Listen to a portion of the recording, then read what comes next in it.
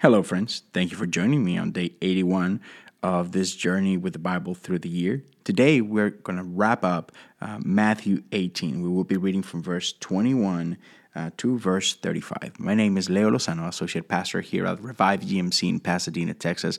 I am reading from the New Living Translation, but you may join me from whatever translation you have before you. The important thing is, here we are, willing to spend a few minutes in God's Word, and my prayer is that we may spend a few minutes throughout the day creating a space for the living God to speak into our own hearts. So, why don't we go together to the Bible?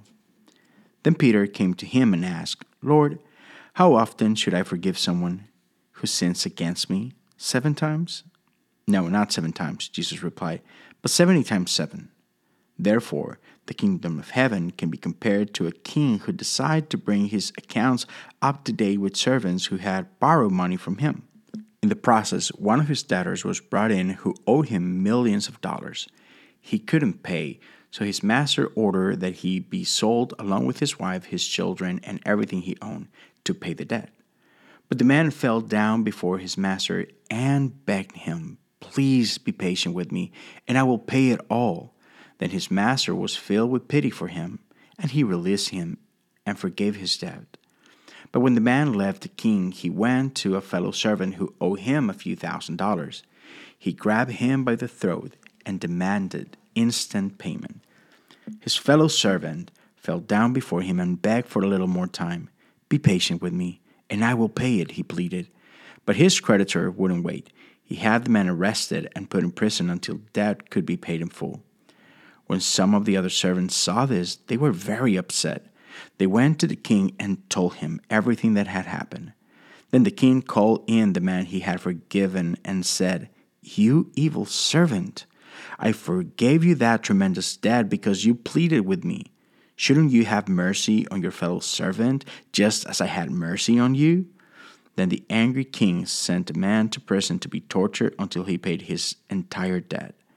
That's what my heavenly Father will do to you if you refuse to forgive your brothers and sisters from your heart. This is the word of God for the people of God. Thanks be to God. Oh, wow. Listen, this is what I can foresee here, right? Is the heart of our King is a good heart. Yes, we are all in debt. Every one of us.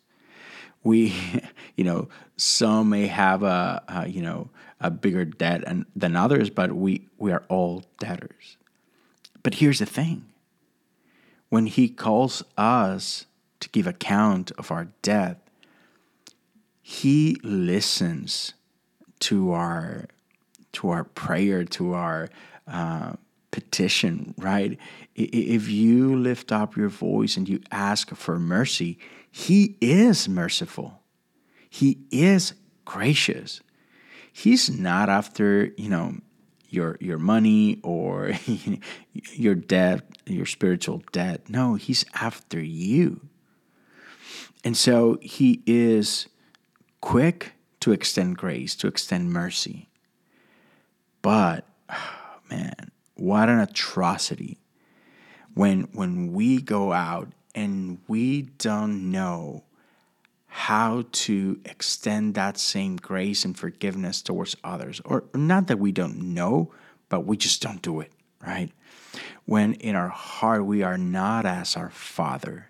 When we desire certain things for us, but we're unwilling to extend those same things for others. That is just, it shows where our heart is, right? It shows the poor character we have and the selfishness that we're just after us, right? We don't care about the others. And that has consequences, right? And so my prayer is that we may not be like this evildoer. That, yes, let us ask for mercy, but let us also extend the same mercy, right? May we never forget the grace we have been given. May we never forget the mercy we have been granted. So we may pay others with that same grace, with that same mercy. So we may be as our Father is. Thank you for joining me today, and I cannot wait to be with you again tomorrow. God bless you.